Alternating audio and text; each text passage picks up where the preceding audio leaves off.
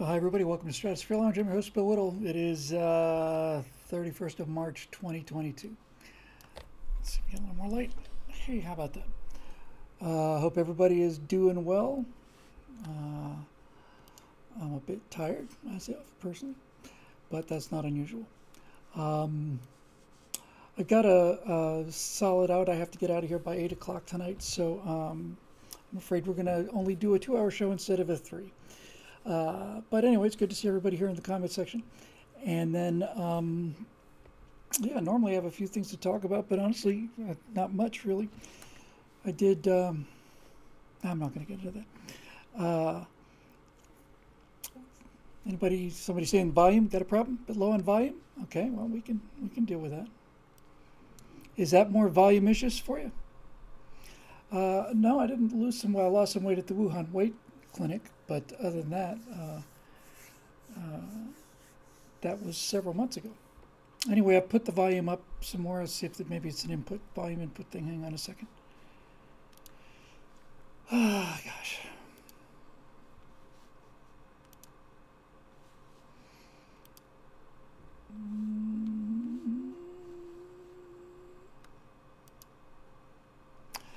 Let's make sure it's the right audio. Yeah. Oh, here we go. That might be a bit better. There we go. Anyway, there we go. Yeah, turn everything up louder. I think that'll hopefully do it. So yeah, not much really to talk about.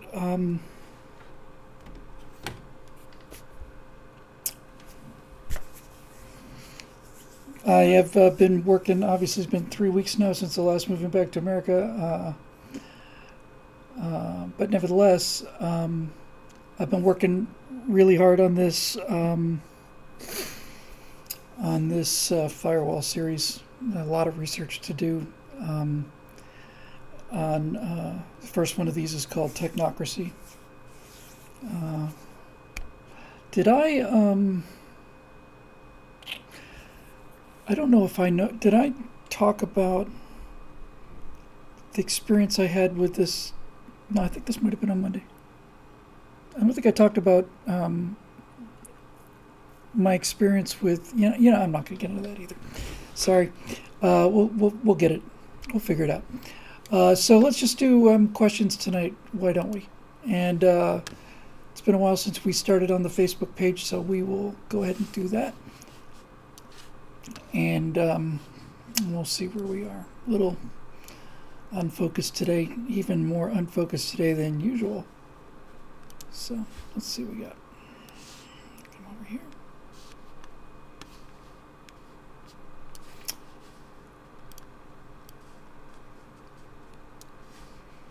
Okay, here's the Stratosphere Lounge. Gotta get this desktop. So much stuff here now. We got so many things open. So we got. Refresh this baby. Yeah, I am. Am I on Truth Social? I'm not. I don't think I've heard of Truth Social. Is that Donald Trump's platform? I honestly don't know. All right, here we go. We'll start with the comment sections in Facebook, then we'll go to BillWhittle.com. Try to get all of them tonight if we can. Get started early anyway. No, I haven't been on it yet. I need to take a look. So here we go from our Facebook page. From Bob Knife. Do you ever go back and listen to, say, Epic Episode 100? I never go back and listen to any of them, Bob. In fact, I never go back and look at anything. I have, when I do something I really like, if it's a segment I really like, I'll watch it a bunch. Like, if it's something I really, really like, I'll watch it 10, 15 times. And then I put it away. I'll zoom in a little bit. Once I put it away, I never touch it again. And I don't really. I don't know. It's something about it, and I'm not unique in this regard. I know a lot of people, once they get something done and out the door, I just got really not much to see with it. Now, actually, I said I had nothing to talk about before this show, but I do, come to think of it, it's got a little bit to do with this. I guess it's certainly enough to remind me of it. Jeremy Boring was in town. We had kind of a, yeah, to be honest with you, it was a farewell party for that organization that may or may not have existed. I may have a picture here to show you that you guys I like a lot anyway. Yeah. Got a bunch of these, but this is one of my all-time favorites. Hang on, you'll get a kick out of this. It's awfully big. Let me scale it down some. See if we can figure out who the mystery guest here is. Isn't that great? I love that picture. Yeah, that's me and Johnny Voight. We were. I went to the very first of these meetings, and he asked me if I wanted to go on a tour of college campuses with you.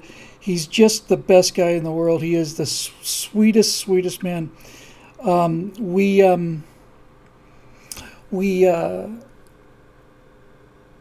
got together for a meeting right after I'd gotten there. We were working on some video about this upcoming Barack Obama guy who was starting to do well in the polls, and there were like 4 or 5 of us sitting around in this room going over, what we might talk about. And then John Voight, actual John Voight said, I'm going to go out and get some sandwiches. What do you guys want? And I'm thinking, I can't ask John Voight to go get me a sandwich. But he did. He went and got us all sandwiches.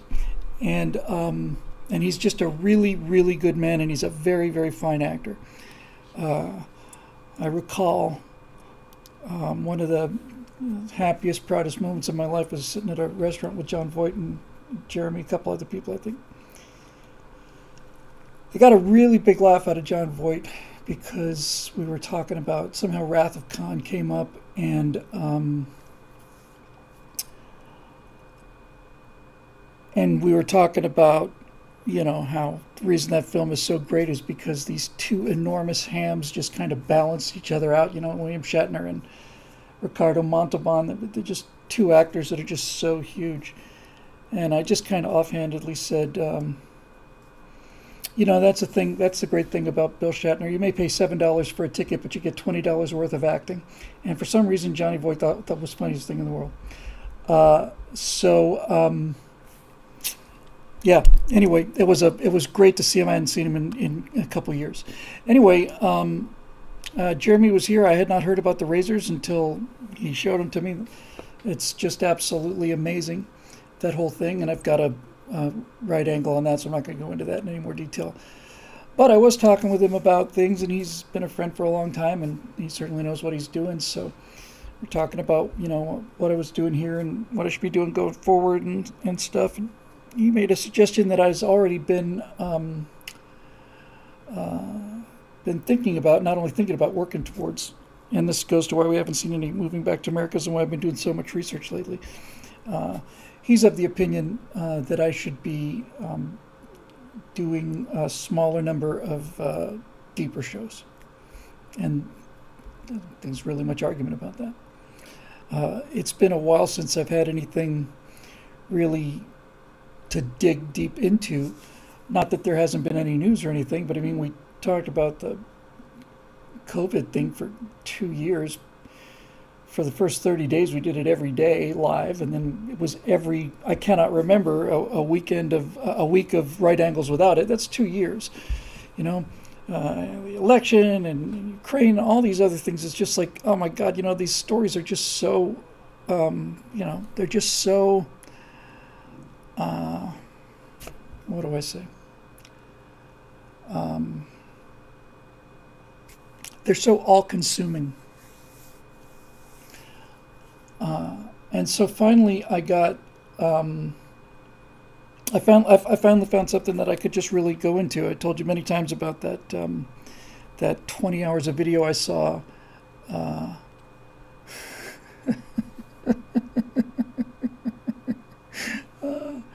Dave Big Booty says, or Dave Big Booty, we're talking about George Takei and the Takei, I guess, in the comment section. And Dave said George Takei was the worst actor on an ensemble show that featured William Shatner. I could not agree more. I remember being a little kid, and because I didn't see this, I didn't see Star Trek live. I saw Lost in Space live. I didn't see Star Trek live. But when I first saw Star Trek, I was probably 10 or 11, something like that. And I remember seeing Sulu, and I couldn't figure out what it was that seemed wrong about the guy. If you look at certain episodes, especially, George Takei is wearing so much mascara. He's wearing eyeshadow, I guess is what it's called. I think the volume's actually too hot. I think it's starting to clip out. Sulu is wearing just so much eyeshadow, and I always thought he was. I just never liked him, and Eric says he loved him as the captain of the Excelsior. I just said there's never going to be a Captain Sulu. I mean, the guy's he's like a charisma vacuum. And I never bought him as the captain. So then doesn't he sit there with tea? Okay. Well, one thing you can never accuse George Takei of is being affected. In any event, that's that. So anyway, trying to get back to the old roots and do a firewall series that's got a lot of research in it and a lot of depth and I mean to do a whole series on the Great Reset. So it'll be at least 3 parts. I think it'll probably be 5. I don't think I mentioned this last time. Pretty sure this was Monday. I have this lost track of time this week. Something terrible.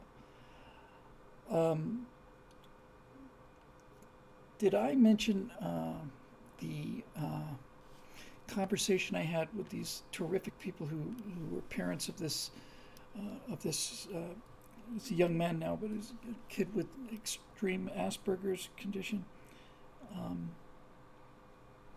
The reason I mention it is because we were talking about the tech oligarchs, the technocracy, the whole thing, and I've maintained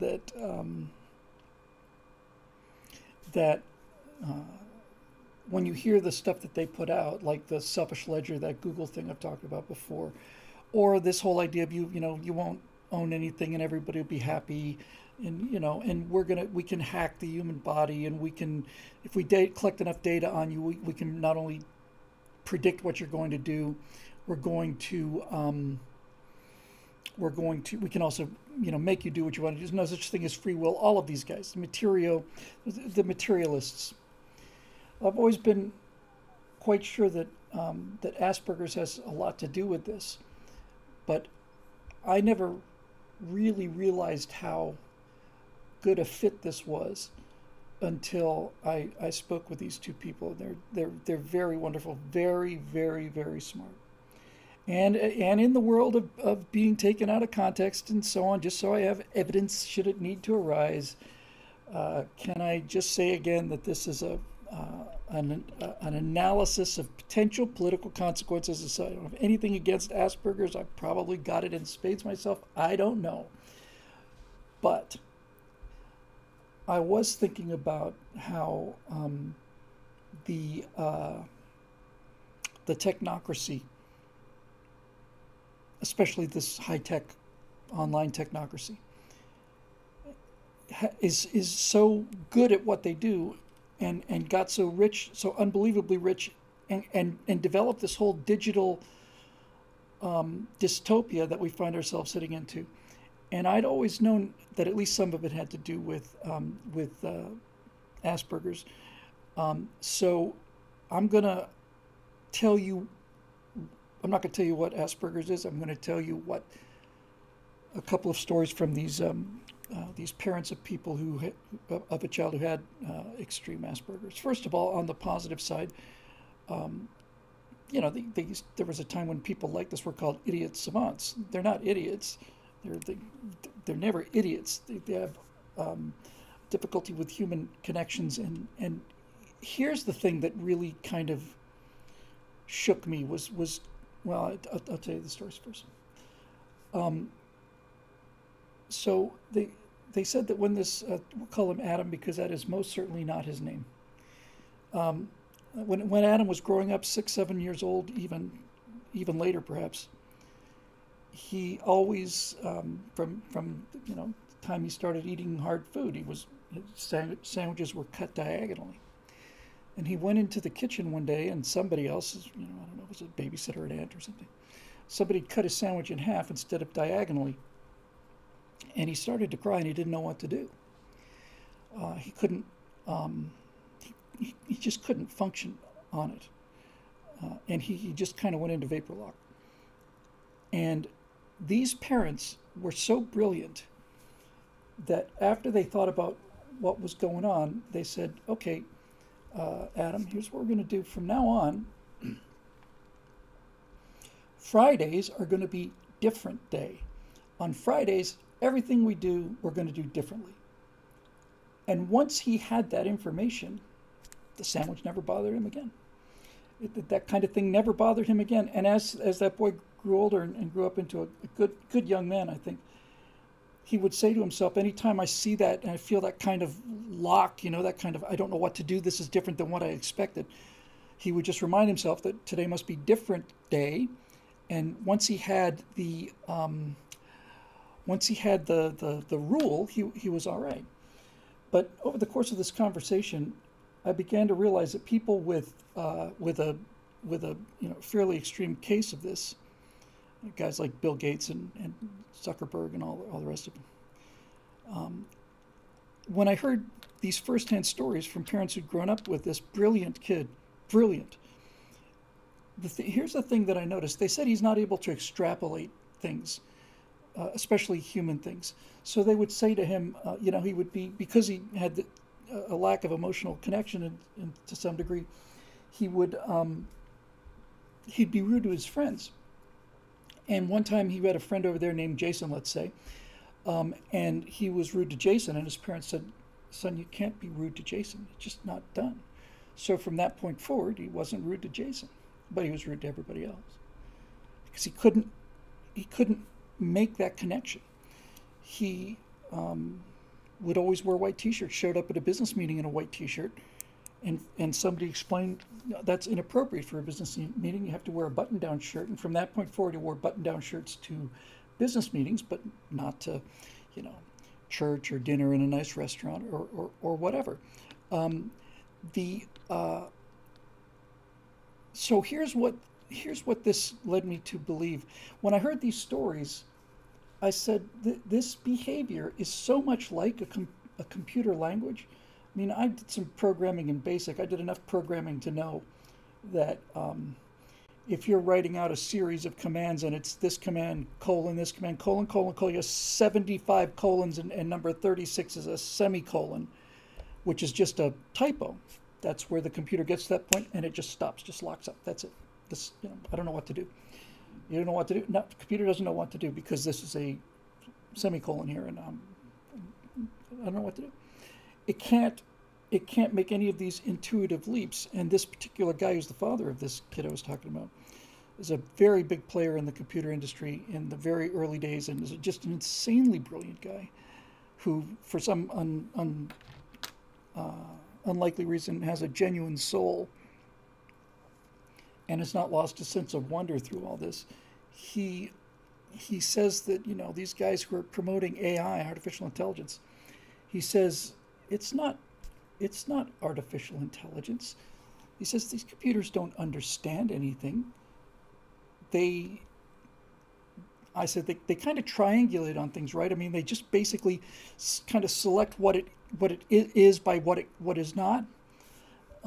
So he said, yeah, it doesn't understand things in the way that we understand it. It doesn't have an intuitive understanding of it. And so these guys think that it does. So like the Asperger's sufferers, they do repetitive tasks very precisely and very quickly, but they do not know how to make that leap across these things. And by the way, just so we're clear on this, he said he was trying to get to, he stated what the destination was. He wanted some software to do something. And this kid just went in and wrote the language, wrote a new computer language and did it, right? So it's almost like the neurons that normally go into interhuman connections got extra stuff stuffed into that magical part of the brain that is able to invent these things. But the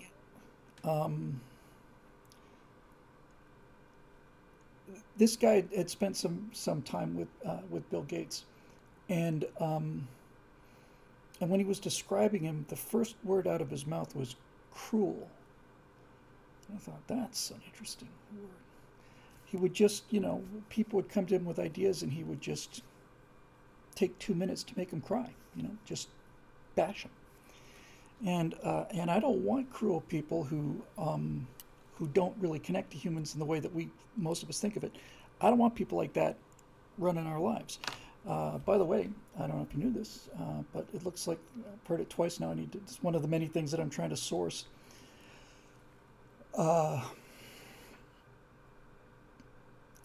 But the number one holder of agricultural land in America is Bill Gates. He's America's Farmer Bill.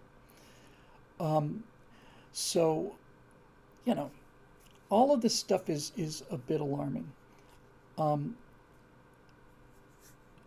And when I got a good working understanding of how their minds work, I realized this is why they're so successful. Yes, I saw it, Eric. Thank you.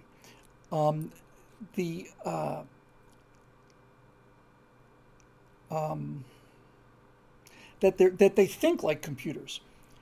That's really what they do. They think like computers, and they need specific instructions. And if something comes out of the parameters of the specific instructions, then they stop. But when you give it a set of instructions, like, okay, today's the day when illogical things don't make sense. So if something returns illogical or different, then now you know the logical reason for this.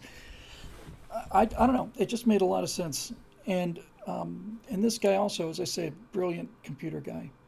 These guys, these oligarchs, these technocrats, openly say, and I've got video for it. They openly say there's no such thing as free will.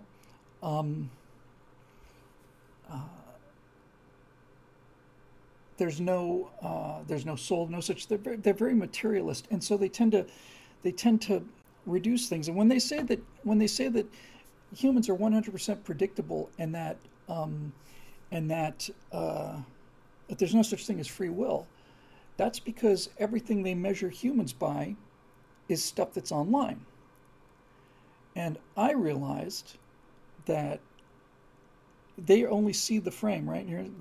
This is all they can see is the frame. And as far as they're concerned, anything outside of the frame doesn't exist. And they don't want it to exist, which is why they want us all locked up and staying in the house so that we could, just our human connections would be through the internet and so on. And what I realized was that for these people, for these kind of people, a computer terminal is at the very least, it's a translator between themselves and regular humans. And the way it works as a translator between themselves and regular humans is by enormously simplifying humans to a level where they can understand them. This guy, again, he's just so brilliant, said, look, no matter what you really think about the complexity of the internet and all the rest of it, he said, when you get right down to it, all you can do on the internet is you can click, you can scroll, and you can type. I thought, yeah, that's pretty much it.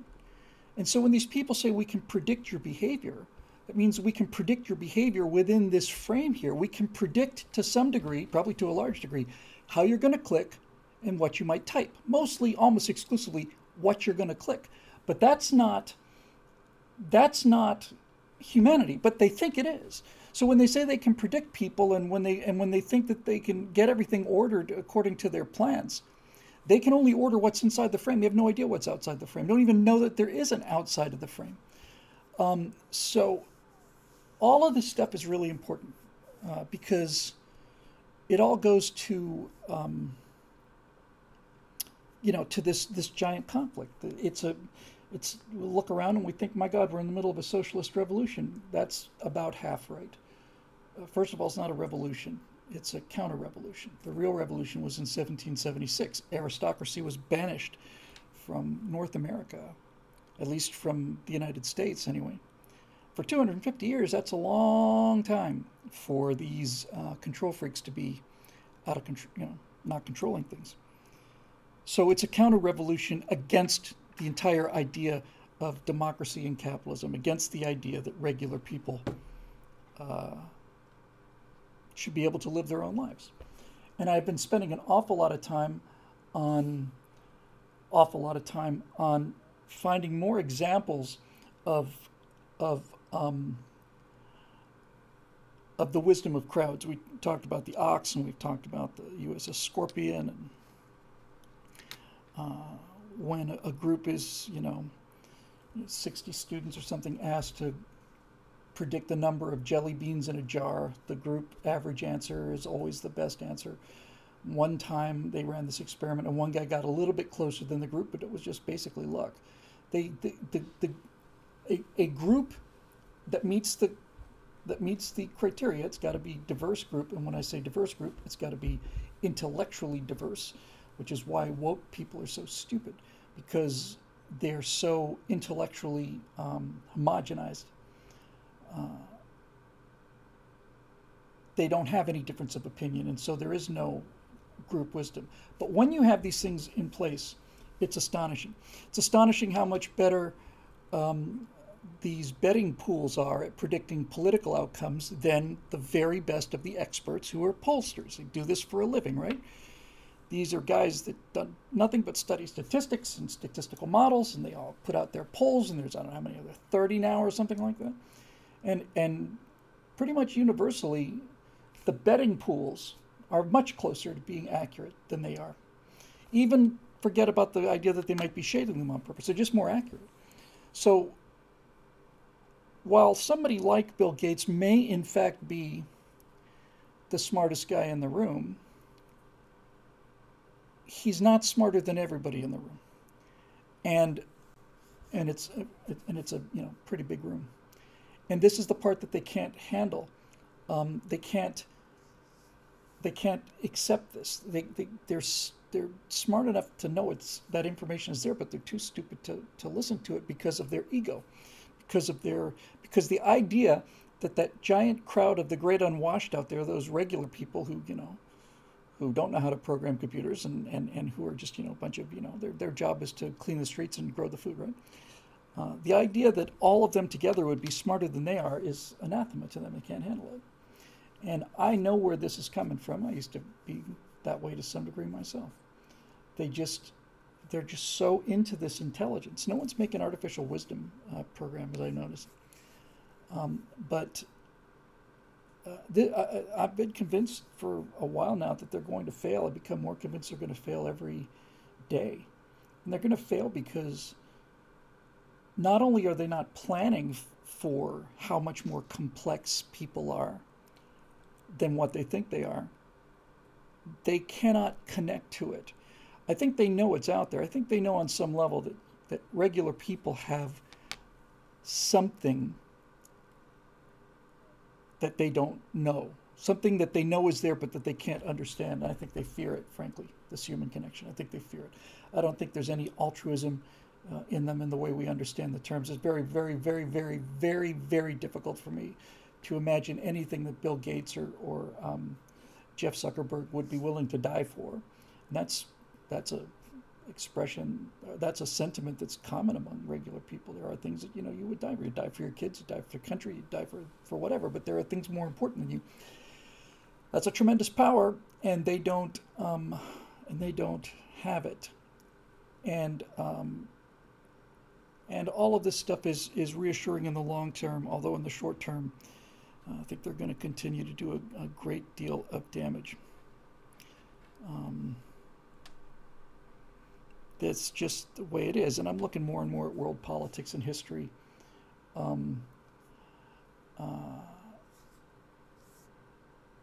and I'm actually not just seeing these tech giants. I'm actually looking at all of history now in a different view. I really think that people like Hitler and Stalin and Mao, they don't give a damn about um, anybody other than themselves. They just, yeah. And you know, it goes for people like Churchill as well. Um, you know, they're people, and I'm a great man. So we'll see. Um, the thing I like most about the wisdom of crowds is that no one is right, but all of us are right, and astonishingly right. It's just, if that weren't the case, I'd still feel the same way. But at least then they would have um, uh, they'd have a case. You know, life would be better for you, but they're not. It's not. It's not better for people. Um, so anyway, Bob. So I don't go back and listen to old episodes, and um, and I will rarely go back and look at old firewalls or afterburners. Marisha says, "Wisdom of crowds versus the madness of crowds." The guy who wrote the was it Charles McKay wrote. It's a great book. Was it Popular Delusions and the Madness of Crowds, something like that. He had nothing but contempt for crowds. He thought that people were idiots. It turns out that while there are idiots in a crowd, the crowd itself is smarter than the smartest people. A well-diversified crowd returns better results than a small group of experts, consistently and by a large margin. One of the examples in this book that was so kind of puerile, but still, they took a look at somebody did a statistical analysis of Who Wants to Be a Millionaire. And on the lifelines on Who Wants to Be a Millionaire, one of them is you get to call the smartest person you know, and the other one is you get to poll the audience. And I think the numbers were something like smartest person you know was right 61% of the time, audience was right 94, 95, 96% of the time. Um, so anyway, they don't know what they're doing. So anyway, here we go. Dave Olson, hey, look at that. There's Dave. Hi, Bill. Welcome back to Thursday. Good to be here. We'll be coming to the EAA show in Oshkosh this year. It's the last week in July, and hotels are already filling up. If you do go, what are the chances of a live TSL with the studio audience? I Anything past middle of April is singularity for me, Dave. I'm not saying I can't be there. I'm just saying I don't know what's going to be happening after that point. It doesn't seem likely, to be perfectly honest with you. Although God knows I would like to go. I don't. I not only don't have plans to be there. I think something rather extraordinary would have to happen for me to be there. But I do miss it very much. Kind of been fascinated lately with the idea of a light helicopter. I just think those things are really, really cool. Uh, so, um, so there you go. Sorry about the short answer, but let's just get on to other questions. I don't expect I will be there. No, sorry. Eric Blake, peace and long life, citizen Whittle, and to you too, image of Eric Blake. As you may have noticed, one of my favorite videos you've made in recent times, one I keep going back to over and over, is Guiding the Wheel. What was that about? Now, an insightful person in the comments section of that video pointed out how, if you will, great minds think alike. Your theme about guiding the wheel of history is precisely the same theme as Isaac Asimov's foundation theory. Dr. Harry Seldon, son of a farmer, by the way, warns the Galactic Empire that bad times are coming, and then sets up two foundations where the members are given the guidance to speed up the wheel so the bad times end relatively quickly, and the good times can come back. Yes, the first and second foundation. Funny how that works, isn't it? Don't you think? P.S. Speaking of sci-fi greats, Dune Part 2 starts filming later this year. Good. The green light got officially announced pretty much the moment Part 1 got released in theaters. Oh, ye of little faith. I wonder how much older Paul Atreides is going to be. That'd be, what, 3 years between appearances by the time they're actually rolling film on him? Something like 2-3 years. He's still in the growing stage. I don't know. I would personally feel very, very, very naked about a two-part movie that didn't have the second part shot when the first part was released. I mean, that's why Lord of the Rings was consistent, right? They basically just went out and shot one movie, and then they started editing the first one. They're still shooting the second and third ones. Um, um, CP Tome says the break in the books in Dune was about 4 years, if I recall correctly. Yes, but I don't think it was 4 years between when he had the fight out in the desert and beat the first of the Freemen versus when he arrived at their cave. Maybe it was, but I don't believe that was the case. Is that right? Does that happen next? He just disappears and becomes an. It seemed like the break was different. Okay, look, I'm happy to see it. I really liked it. Although, strangely enough, I don't think it had a lot of soul. It was very, very pretty visually, and it certainly wasn't a kick in the teeth. But there was something different. There was something, I don't know. Uh, I really liked Gurney Halleck and Duncan Idaho in the new movies. I thought they were both great. And I really liked the Sardaukar very, very much. That business about them all in these ranks, and it's like practically raining, and these bodies that have been crucified upside down, and then the blood and the that was really great. Of all the things in Dune, the thing that I liked the most, surprisingly enough, probably related to the fact that it was always the thing I liked the least in the books, was the ornithopters, because I always thought, no, come on. But when they started showing those wings that looked an awful lot like airplane rotors, and then they started moving, it had a very, well, it looked like helicopter rotors that were just going up and down, and dragonflies managed to fly the way. I just thought they were very, very, very cool. And the scale was tremendous. Just the scale of these ships and stuff was just great. But I really liked it quite a lot.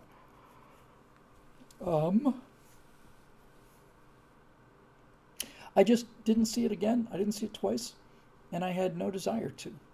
I just, okay, I can't wait to see well, I can obviously wait to see the follow-up, but I don't know. There's some movies I come out of and I just want to go see them again right away. I just want to sit through the movie again right away. I walked out of Dune and thought, that was entertaining and not offensive. And I would like, if there had been another part to it, I would have sat through it cheerfully another hour and a half, 2 hours, no problem. But Marusha says conversely, she often rewatches the 80s version. The 80s version is, I don't know how to explain this. I don't think it's nearly as good, but it's a lot more rewatchable. So I guess on some level, important level, it's better. I guess just maybe the 80s version had a profound effect on everybody who watched it. I don't know. I don't. Dune is, I think, certainly, arguably the greatest science fiction novel ever written. But it's. I never read any of the other. I might have read the second one, but I mean, how many did he write? Herbert, like 5 or something. I just never had any interest in it. Honestly, it just, yeah, yeah. It was a great idea. Oh, Dune did pretty well at Sunday's Oscars, says E.M. Man. That's good to know. Was it a knockout? Or did they get slapped around a little bit? See what I did there? I don't want to say poor Chris Rock, but and not because of the hit. I just think he's got to be walking around with a lot of humiliation. I don't mean humiliation like he was beaten up. I think humiliation like I just got my butt slapped on TV, in front of everybody, and I didn't hit him back, and that's another reason why I just found the whole thing to be so appalling. Chris Rock is standing there with his hands in his pockets, smiling. Will Smith's walking up to him, with a purpose, and Chris Rock's got his hands in his pockets, smiling, and you know, they were in movies together, and I'm sure he was just thinking that this guy was going to make some kind of witty remark and just sucker punched him, you know. Um, and so now he's got to walk around as the guy who got slapped. I kind of agree on that one, Helios. But you know, that's why we have the show. It's fun to disagree. You can learn a lot from disagreeing. I don't. Everybody got reminded at Tiki Rocket as how bad Jada is. Yeah, I'm not a fan of Jada, and I actually think that Bill Whittle guy made a great point on that right angle, and that is that you know, if somebody makes fun of your wife in a bar or something, you know, you go up and ask him for an apology. You can get out of hands from there, but even then, it's a kind of a step outside thing. But she's a public figure. I mean, they're sitting in the front row of the Academy Awards. This is not his shy wife who never is seen, you know, out in public because she's got this terrible stutter like John Glenn's wife. She's um, she's a public figure and she's politically active. And somebody makes a joke about her, and you know, I don't have to go through this whole thing. Everybody's talked about it a million times. But when he makes the joke, you can see Will Smith laughing, and then she rolls her eyes, and you cut back to Chris Rock for about 5 seconds. And somewhere in that 5 seconds, something got Will Smith up out of his chair and walking over there. Um, and no, it is not faked. That was not faked. It absolutely was not faked. Under any, I thought the slap might have been faked, but when I heard him shouting, I said, no way, that's faked. It's no, and not only that, it's been catastrophic for both of their careers. Catastrophic.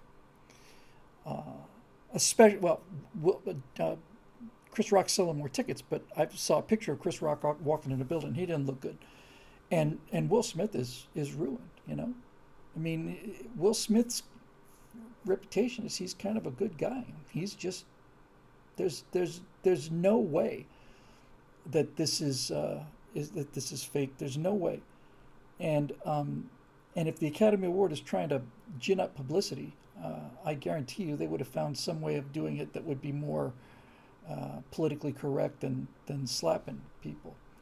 I think I don't know. A lot of people speculated about the open marriage thing, and in any event, it was to me like watching the red flag with the white star on it just going down on the flagpole at the very tail end of the Titanic. I really think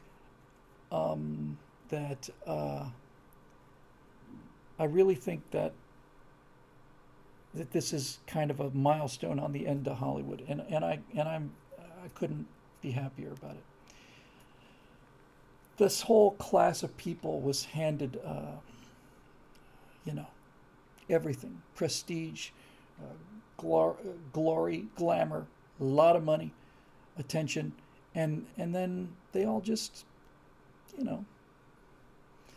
Critical Drinker, I think, was right. He said that the thing that killed the movie star was social media, because these people had always been protected from the press by their agents, not protected from, protected from the people.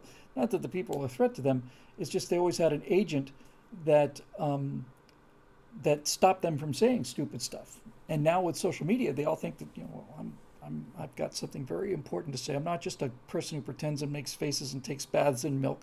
I've got a message. Okay, well, you're not very smart, and you're very poorly educated, and now all the mystery's gone.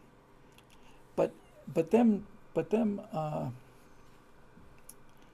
watching celebrities try to be regular people during especially the early days of the COVID thing, and Madonna and her, unrecognizable, by the way, in her milk bath, like all of us in our $12 million mansions. It's tough to have to get locked indoors with it. Have to take another milk bath again, instead of the champagne bath that you normally get on Tuesday nights. It was embarrassing. The whole thing was embarrassing. And I think it, and by the way, many people are saying it's the only interesting thing that's happened in Oscars in the last 20 years. Yes, but what does that tell you? That this outbreak of the very minimum gross incivility, where's the win here? You know, does the Academy come out of this looking good? No, they just look like, yeah, you can slap anybody you want to. If you can slap a comedian for making a joke that you find offensive, is that really the future that we want? Oh, Loyalist AOC for the win. I am Miguelito Loveless, Mr. West. He was so good. He was so good. He was so good in that. He was so good in that. Michael Dunn. He was just so good. I love that show. I don't know why that show doesn't get more attention than it did. Marusha Dark says, why wasn't he thrown out if it was real? Well, Marusha, because he was about to win the Academy Award for Best Oscar. That's why. And he wasn't punished after the fact either. They're not going to throw Will Smith out of the ceremonies. No. Not going to throw him out. And so, there's your... And not only did they not throw him out, they didn't take any action against him either. I personally think, at the minimum, he should lose that Oscar. He should be, no, you don't get to hit people. It is not fake. I'm telling you, there's no way. It is. I agree that the slap looked a little contrived or weird, but that him yelling, keep my wife's name out of your effing mouth. That was real. That was real. That's not funny. That's not publicity stunt funny. That's really real. And I looked at this. I said, oh, so that's real. That's Will Smith. Anyway, yeah. Eric Blake points out these are the same people that gave Roman Polanski a standing ovation when they gave him an Oscar. You'd think that, he raped a 14-year-old girl. You think they're going to throw a guy out for this? No.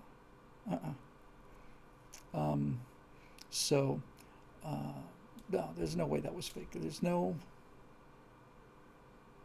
no win for anybody.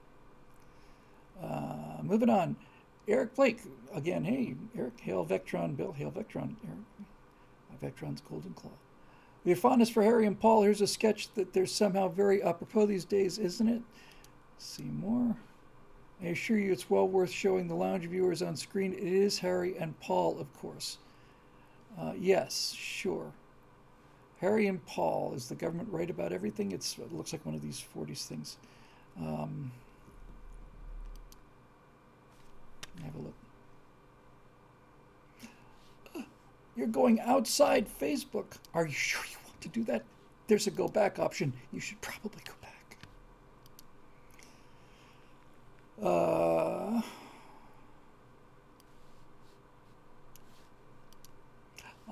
Is it Harry and is it Paul? Yes, it is. All right. I don't really recall this one, so nevertheless, I have such confidence in Harry and Paul, so why not? Let's just do it. Download you son of a...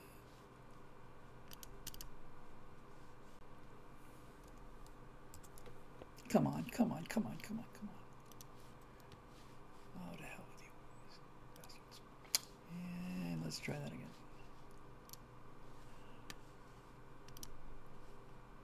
Paste. Start.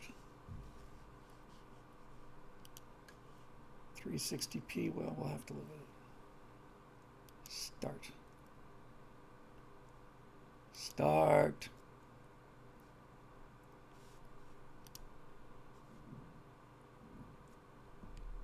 I'm just doing this mostly because I think these guys are the best.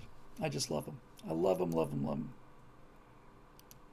I had to click 7 times to get this thing to go, but here it is.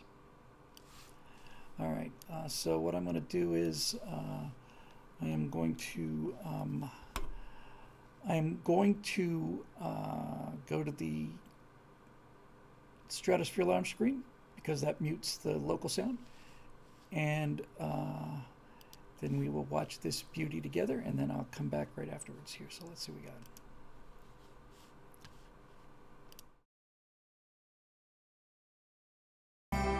Is the government right about everything? Good evening. I'm General Manley Paxman. Is the government right about everything? I'm joined by the government minister. Good evening, government minister. Good evening, Gerald Manley. Is the government right about everything? Yes. Are you sure? Are you doubting me? Not for a moment, and I do apologize if I appear to be. Please continue to speak for as long as you like without any interruption whatsoever.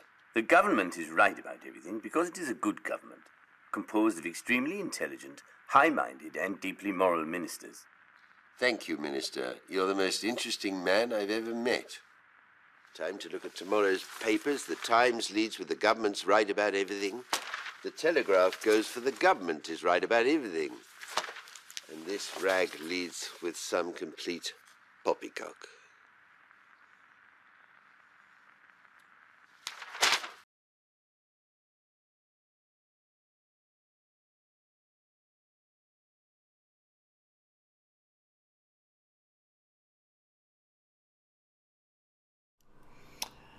Yeah, that's it's not their best work, but it's pretty good.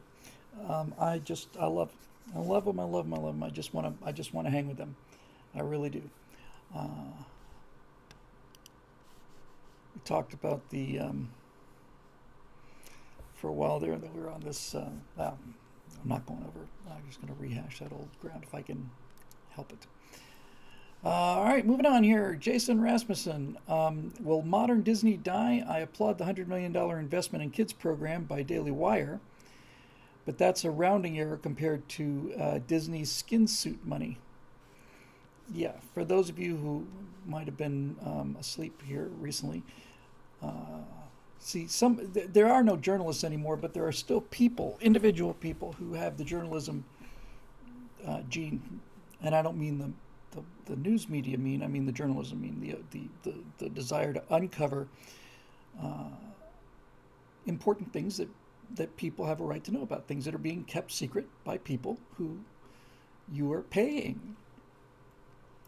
And so a whistleblower showed some like internal like Zoom videos and stuff about Disney basically openly talking with other people and other producers about how they're trying to get as much gay into their content as they possibly can. And everybody knew it, but once the evidence was there, I've got two of my boys or two of my children are transsexual and the other one is pansexual. I'm thinking, given how rare this phenomenon is, that's quite unusual for one parent to have two transsexual and one pansexual kids. 3 out of 3.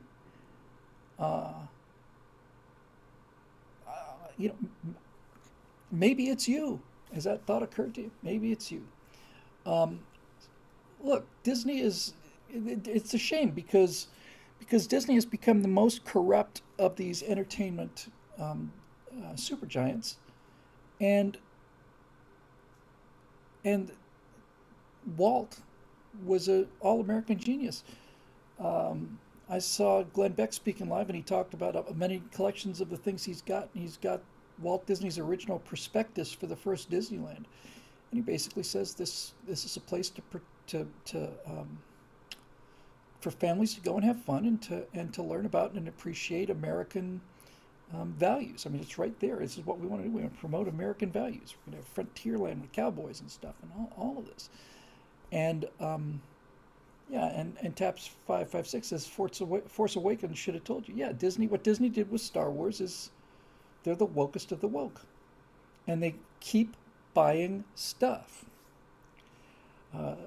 G.K. Masterson says it's like we're all getting massive doses, super doses of estrogen, and G.K. Masterson would know that because she's of course a woman.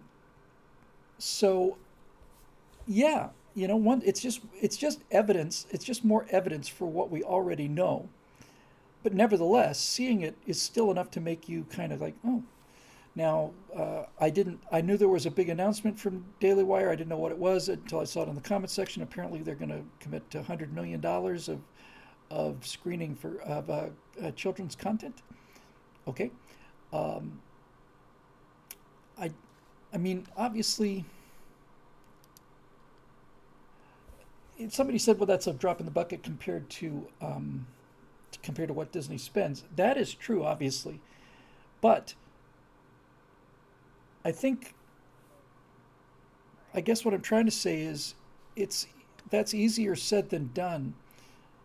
So much of what so much of Disney's power, cultural power, lies in the IPs, the intellectual property that they own. They own so many powerful IPs that it's very, very difficult to start something up from scratch. Although God knows I've pitched it and tried it. So I wish them the best of luck, obviously, but that's a full-time job. But however, it does say an awful lot about Daily Wire to say that they're going to dedicate $100 million of that into that. That's amazing. It really is. What they've accomplished is amazing. I did a right angle this week on Jeremy's Razors, and I'm just real proud of that boy. Here's an extra question. It's about to go to the comments at BillWhittle.com. I just refreshed the Facebook page.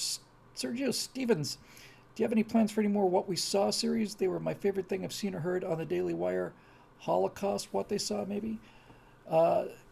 Yes, Sergio, they want me to do that. Hey, Phil, any news about Natasha's citizenship? Hold that thought. They want another America's Forgotten Heroes, and I pitched to them something about conspiracy theories, and I told Jeremy when he was here over the weekend, I said, I just don't want to do that. I know I talked about it, I just don't want to do it. And the reason I don't want to do it is because, to be perfectly honest with you, it seems like just about everybody I know believes in one of these things, and I just don't need to go there. You know, I've had enough getting shot in the back. I just, no, not going to do it. I am, however, going to be talking an awful lot about the things that I would have said were conspiracy theories a year ago, and now I believe evidence just mounts on a daily basis. In fact, not only is it mounting, all the people who told me I was crazy in the news media told all of us we were crazy a year ago. They're all kind of, I guess it might be true. So there's that. No, actually, there's no word on Natasha's citizenship thing. She passed the N400 test, sailed through it. That was a while ago now, and they needed a couple of extra documents. Otherwise, she would have walked out with a certificate. That was a hard thing to deal with. I was just really angry about the what. So we got them the we did not watch the video. We got them the extra documents, and they wrote us back fairly quickly saying, "Oh, okay, thanks. That's all we needed. We're going to recommend that her application be approved," which is an approval. They said it's going to quality review because that's what automatically happens in cases like this, I guess. But they're not going to tell you that we've recommended approval and then have it not be approved. So we are now just waiting for a letter saying when her citizenship ceremony will be. And we're watching that mailbox every day. We're waiting for that letter to arrive. And then we'll go and do that. Now, since we've already foregone any chance of monetizing this particular show, although that's not a huge sacrifice, to be honest with you, in terms of how people watch this, I will show you one other thing, I think, if I can find it quickly.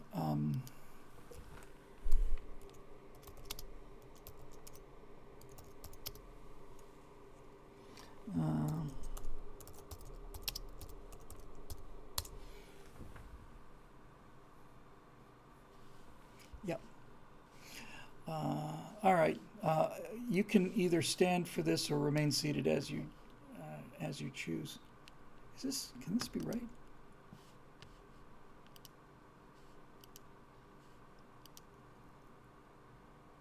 Doesn't seem like it should be that long.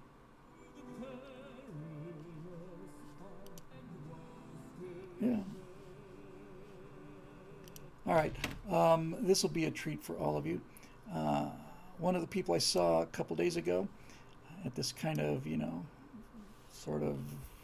farewell meeting was a guy I know named Steve Amerson. Steve Amerson is a singer, and for most of the events that may or may not have happened during those glorious 18 years, is that right? No. Yeah, 9 years. Once we got introduced to Steve, he sang virtually all of the events, did the national anthem for virtually all of them.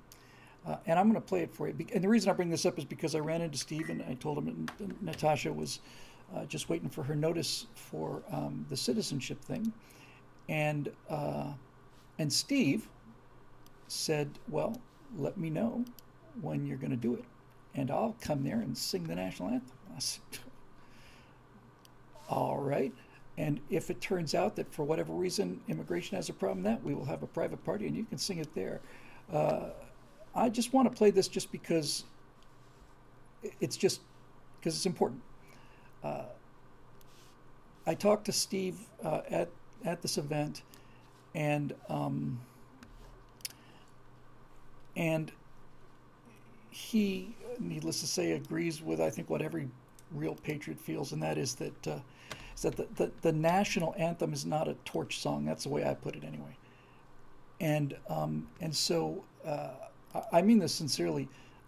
I think that this is how the song should be. In fact, I so strongly think this is that this song should be sung precisely this way, that I think there should be a federal law saying, we should only, that this is the national anthem, Star Spangled Banner, and this is how it is presented, sung by Steve Amerson. All right, we'll do the same thing we did last time. We'll go to the silent screen. Stand or sit as you choose. No one's watching you. But nevertheless, this is, I just think this is amazing. Is the government right about everything?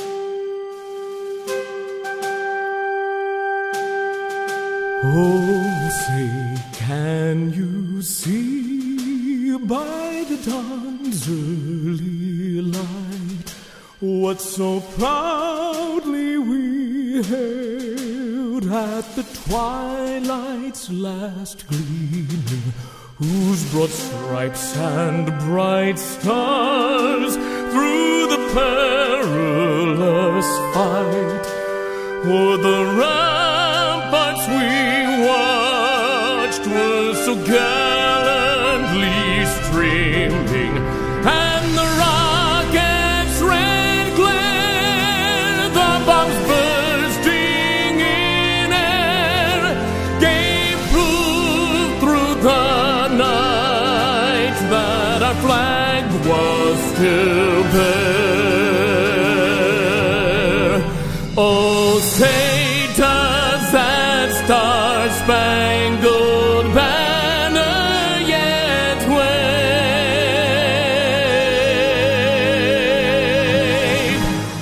o'er the land of the free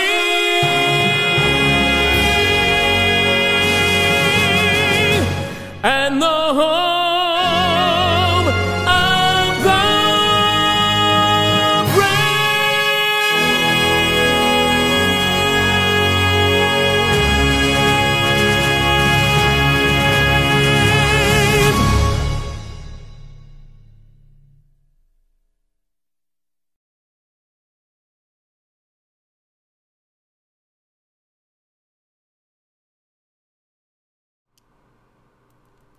That's my boy, Steve Amerson. That's my boy. I'll see if I can get that, put a link up to it when I post it. And this is coming over YouTube. When you are in person, it just chills. It just chills. That last note especially, is just unbelievable. I will put the link in Facebook, but people in the comment section want to see it now, so I will put it here now as well. Let's see. Yeah, and the thing about it is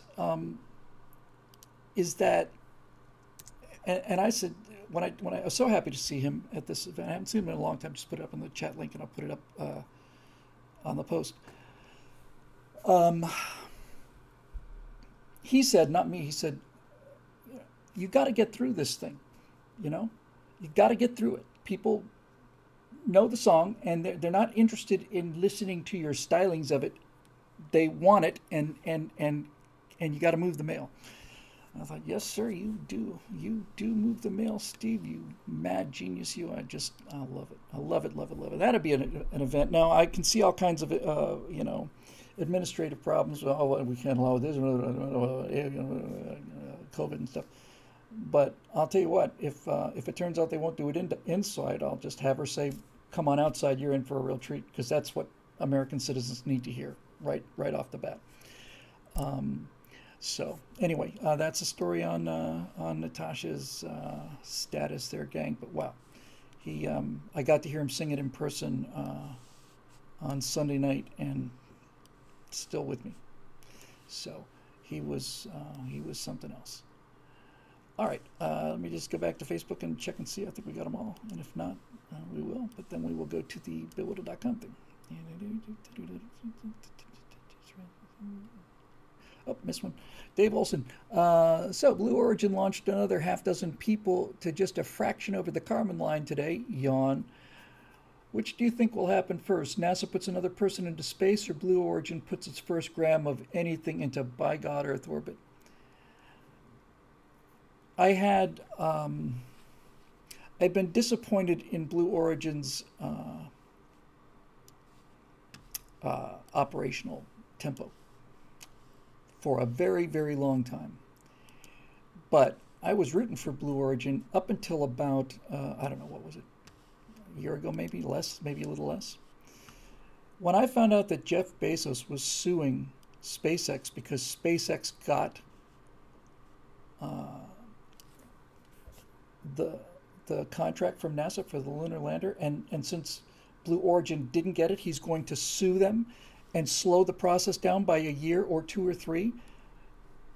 I had a hard time crediting it was true, and when I realized it was true, my first thought was, Jeff, I hope you take the New Shepard up for a test ride, just you, and I hope that bloody rocket just blows up. Honestly, you don't deserve to be in this game. This is a guy who's had more money than anybody in the world for a long, long time, and Elon is out there. Whatever you think of him personally, you can't. I don't know how you could move SpaceX any faster. We would have had Starship would have flown already, except the FAA is dragging their feet, and I'm sure the FAA is dragging their feet because of influence from guys like Jeff Bezos. When I turned out that he sued them, I just thought, oh, okay, so that's how we're going to do it. Is it we're going to sue our way to the moon? You know, honestly, Jeff, get off the train. Honestly, nobody cares. Nobody's interested. You had plenty of opportunity. You've had this suborbital rocket for what, 10 years now? Is it 10 that they've been doing test flights? It's not 10 years, to do faster than light travel. It's 10 years to do a suborbital flight. They basically took a Redstone rocket, which is essentially a V2, honestly, interior-wise, just a V2 with bigger fuel tanks. It stuck a capsule on it, and off we go. And that was 61? I should get that right, given my sterling reputation. I want to say 61. Blue Origin is older than SpaceX's Helios 1776. So today was their 20th flight. Okay. No, to hell with you, Jeff. Seriously, to hell with you. And this whole thing that happened, I don't know when it was now, 6 months ago, maybe something like that, with Blue Origin deciding to fly because Branson announces that he's going to fly, and that spacecraft wasn't ready to fly either. Their operational tempo is garbage at Virgin Galactic. I had high hopes for these guys, but they're punks. They're just punks. What else do you call them? Burt Rutan handed them essentially the basic design for Spaceship Two. He certainly handed them Spaceship One and everything else, the carrier, all of that stuff. That was 2004, I want to say. Is that right? Could it have been that long ago? I want to say it was 2004. Yeah, they should have been flying by 2007 or 8. Just pathetic. It's just sad, sad, sad, sad, sad. Yes, there it is. Best comment of the night. Plumartian. Not serious people. Yeah, they're not serious people. And Jeff Bezos' business is Amazon. Elon Musk's business is SpaceX. And yeah, I agree with this too. It's so hard for me with some of these letters are fainter than others. JWTD Kuda says Elon and SpaceX wins just for the Mars clause in the Starlink terms of service. For those of you that have not heard about this, when you sign up for the Starlink service, the high-speed internet, these very small, very low microsatellites, somewhere in the terms of agreement, the end-user agreement, you agree that something to the effect of that Earth laws won't have any jurisdiction in Mars. Okay, I like the way you think there, dude. Yeah, somebody said the first flight of New Shepard was 2015. So what?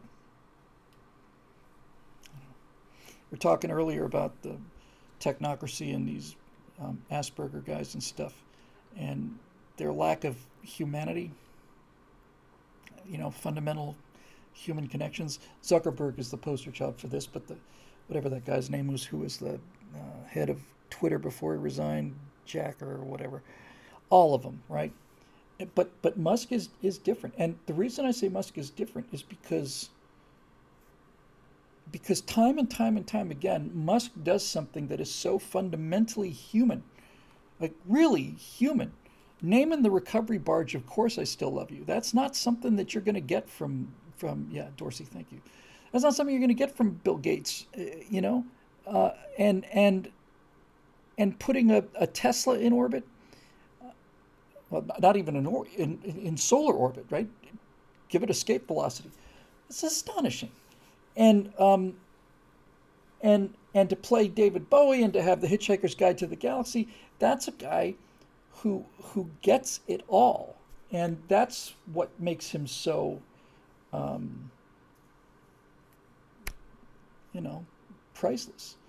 Marisha said it's the visionary versus the manager. Yeah, I've never particularly liked Jeff Bezos, but when I found out he was suing to stop the process of going back to the moon because he'd lost the contract to a company that has beaten the daylights out of him,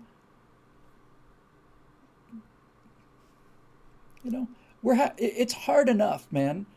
I've had to watch this. I've watched my whole life just sort of bleed away, waiting for something to happen up there. And along comes Elon Musk finally, and then I get to have Jeff Bezos sue him to slow him down. We've been slowed down enough, thanks, Jeff.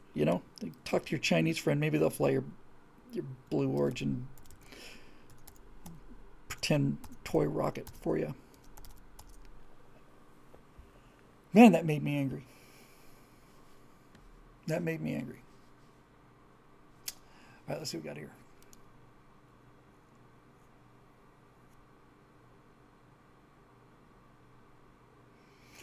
Did I ever watch Musk versus Zuckerberg on Epic Battles of History? I kind of think I did, but unless it's very new, I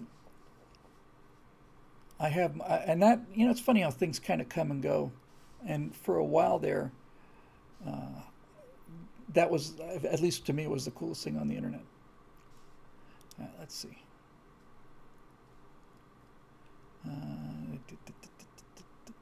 Member forum. If anything happened on the way to the member forum. That reminded me of a story. There is a musical comedy called A Funny Thing Happened on the Way to the Forum. I think it sounds like, I'm virtually positive it was in the 60s. It was certainly back there somewhere.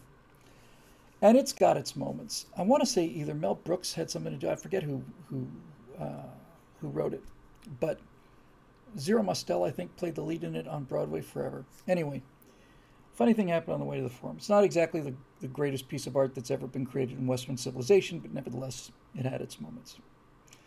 It's funny how little things just stay with you, little moments in time that don't seem that important, and then you utterly forget them for 40 years, and then all of a sudden they come back to you like this one just did. I saw a member forum. I thought funny thing happened on the way through. I thought, oh, I remember. So there is a character in Funny Thing Happened on the Way to the Forum named Miles Gloriosus. He's the Roman general. And he sings this tremendously epic song, I, Miles Gloriosus, I, champion of many, something like that. And it's nothing but just him singing his own praises. And it's a funny song. And we got a guy to do that when I was a theater major. And I think it was the summer because there wasn't a lot of people there. Summer, I want to say summer semester. And I was at a rehearsal for Funny Thing Happened on the way to the forum. And this guy, a big guy playing Miles Gloriosus, and he's doing a great job. And the blocking was that these two Roman soldiers, one would pick him up by one leg and the other one would pick him up by the other. And they just kind of lift him up in the air like this, so he'd be, another 2-3 feet higher. And he started singing the song, and then the two guys that were holding him up started to lose their balance, and all three of them started to go over backwards, slowly at first and then very quickly. And he just leaned and he leaned, and you could see these guys struggling to keep the balance. Finally, the three of them collapse it, and he didn't drop a note. He's singing the song. He's going over backwards like this. He's just singing it. Crash they go. He's lying on his back on the ground, looking at the sky. Kept singing the song. Yeah, man, that was a fun moment. We all dug that a lot.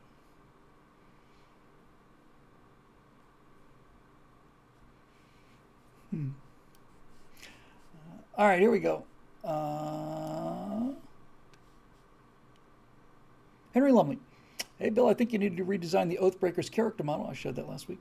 Keep the armor that you have, but then when the character comes out of the darkness towards our valiant heroes, pan the camera around so that you can see the character from behind and show that the armor suit is open at the back and has been eaten out from behind. So the armor looks great from the front, but as a colony of maggots wearing a skin suit inside the armor, it's actually a very good idea. Probably well beyond my current capabilities, but nevertheless is a very good idea. For a second there, I thought you were going to go with hollow armor, and that's a damn good idea too, I might point out. I think that grotesque display would accurately show the horror of hollowing out our institutions and those who were supposed to be on the vanguard becoming infested and being taken over by our cultural cancer. For a reference of something along the lines of what you were thinking, I included this link and set it to a particular scene with something similar to what I was thinking. If you watch about a minute and a half of the video, then I think you'll see what I was thinking about. I will not run this one, but I will take a look at it. And thank you for that, Henry. It's a good idea. One thing I can do easily is the hollow thing. And the way I do that would be to take the parts of the stuff that's skin and around the neck and the wrist, whatever. And then I can assign that not just a clear material, a null material. It's no reflection, no nothing. It's just utterly transparent. And that's a very, very good idea. The maggots and stuff would be tough, but to have at the end of this, to have them knock the helmet off and find out that the suit of armor is empty, and it's just the suit, that's probably pretty close to, as close as I can get it without having to redesign it. But nevertheless, that's a very, very good idea, and I'm looking forward to that. Henry Lumley again. Hey, Bill, just posted this in case you're under a rock when it came out last week. It looks incredible, and it's animation for Warhammer: The Horus Heresy cinematic trailer. I'm not going to spend a whole lot of time here on Warhammer 40K. I'm not a Warhammer 40K fan. I'm a Warhammer 30K fan. The Horus Heresy is a plot line that I think is 65, 66 novels. I read them all. I, honest to God, did. I read every one of them in sequence. The 40K universe is it's very difficult to describe. I really honestly think that you either get it or you don't. It's actually what it is. It's been around as a tabletop game for 40 years now or something. It's an ongoing human experiment to see what is the darkest outcome we can possibly have. What is the darkest thing? and this is it. But the actual Horus Heresy story is just it's just an epic story, really epic. And you know, if you get enough into the background of it, you think, oh, what would have happened if only the Horus Heresy hadn't happened? It did happen. The trailer looks really good, and I don't know what the game will be like. I have not played any Warhammer games, but I have seen, I think, every Warhammer cutscene ever. I just can't get enough of it. Interestingly enough, with Warhammer, Games Workshop, who owns the IP and put out the original game, basically threatened everybody who was doing fan films for Warhammer and said you need to take them down because they're starting their own online for-pay streaming service. And everybody that I know took a look at that and said, this is just awful and screw you. And here are these fans who are spending, 2 years of their lives to put out a 2.5-minute movie in order to promote your product. And you're gonna pull them down so that you can monetize this? And not just monetize, the stuff that they were putting out on their own just looked like garbage. And then they're making Warhammer into kind of like child-friendly kind of thing. Stop. There's got to be a way to take canon away from the studios. It's just this. These guys just will ruin anything. They don't care. It's art, and these are the people that would go to Steven Spielberg and say, I think the Schindler's List is going to be amazing, but make it even more amazing. What if Schindler were to have a talking dog? Yeah, a talking dog. The talking dog could be like, only he could hear it, and then the dog would be making all this commentary and stuff, but Schindler couldn't say that out loud, so he'd have this kind of conversation with the talking dog. What do you think? We could get Gilbert Gottfried to voice the talking dog for Schindler's List. Do you think what do you say? These are the kind of people that end up in charge of all this stuff. Oh, that's impressive. Kuda says, I play Warhammer 40k tabletop from time to time. Imperial Guard, if you like chess, you would like 40k, but getting started is a big hurdle. Yeah, man. Imperial Guard, the Guard is out there bleeding and the Astar to get all the glory. I think the Imperial Guard are cool. I think they're very, very cool. And I think that, again, see, the thing about Warhammer is like all the rest of this stuff, it's not one person or even one company. Warhammer is something that is intellectual property that was attractive in not to nearly as many people as Star Trek and Star Wars, but certainly enthusiastic people. And so Warhammer is the result of I don't know, thousands of people have contributed to this, thousands, all of the independent art that's gone on, and the model makers, and then all the writers, and all of it is just, all of this brain power has gone into this thing and sketched out all the details just so beautifully that I really love it. Now, last night before I left, excuse me,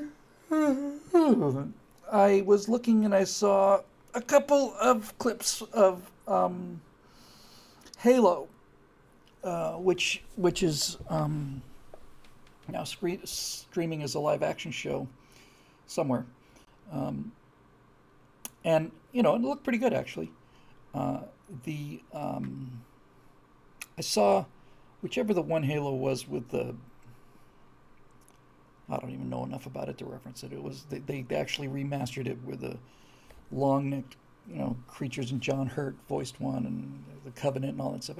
I liked it a lot, but to be perfectly honest with you, I saw this whole I saw Master Chief come down and stand up and say, "Oh, it's Master Chief," and I thought, yeah, he's kind of guy who probably just didn't quite make the cut for the Astartes, just a little bit short.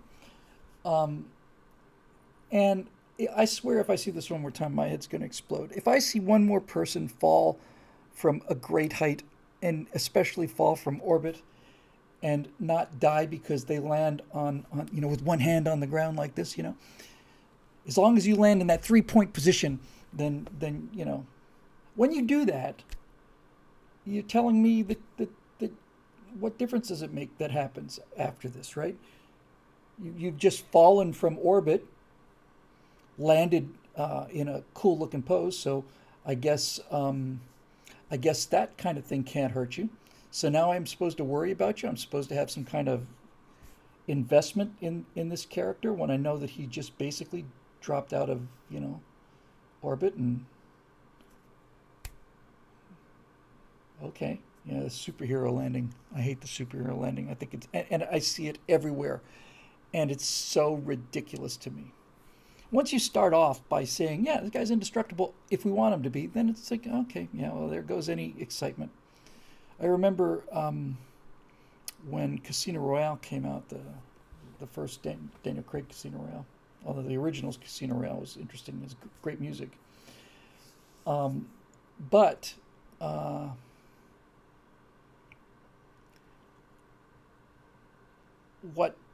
what that Casino Royale did, it reset Bond. It basically reset him back to zero. I mean, it had gotten more and more ridiculous, more and more unbelievable. You can get to things like Moonraker, and there's this giant orbiting space station, and these fleets of space shuttles fighting, and all. We get this orbital laser, and it's like, no, I mean, James Bond is a guy with a gun in East Berlin ducking down an alley and trying not to get killed. That's basically what he is. And it's like a singer who keeps trying to hit higher and higher notes, and they come in and hit the highest note they've got, and they just stay. There's nowhere to go. So they basically turned everything back down to zero. And I thought it was really smart and really, really good.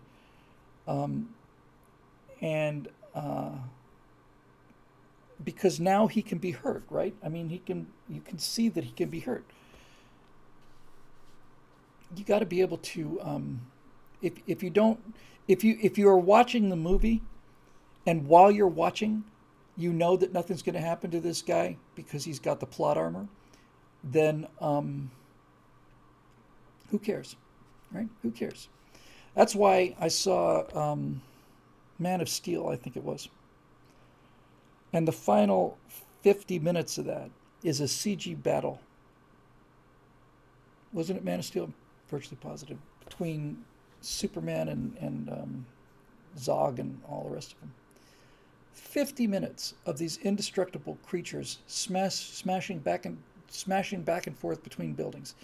Zog will punch Superman. He'll go sailing right through 3 entire buildings. And then Superman will pick up like a train rail car and smash Zog with that, knocks him to the ground and gets back up again. And then he flies over and bashes him on the head with a water tower, and Superman staggers and he goes back. It was 50 minutes of this. I cannot remember being so bored. Really, I was as bored as I could be. Yeah, it ends up with Superman killing Zod, and I don't think Superman ever killed anybody, just directly killed them. But I'm not a comic book guy. But in any event, it's like, okay, so the thing starts with, I'm going to punch you and you're going to go down the street. You're going to tear up the sidewalk and the pavement. You're going to just rip a trench in the asphalt because I've just punched you. You're going to go 100 yards. Okay, so you just hit me about as hard as you could. Now I'll hit you as hard as I can. You'll go flying through 4 buildings. It won't even faze you. You just come right back again. And I guess that they thought that this would be entertaining because, oh, look, he got smashed to a building. Oh, he got hit with a railway car. It's boring. Tiki Rocket says Chris Reeve was the best Superman because those movies understood it's not about Superman being in danger, but everyone else being in danger and how Superman reacts and deals with it. Very, very astute, Tiki. That's very well put. I never really quite thought of it that way. Yes, that's what the dilemma should be. That's what the dilemma should be. And somebody mentioned Superman Returns, and I thought Superman Returns was much worse, and I didn't like Man of Steel.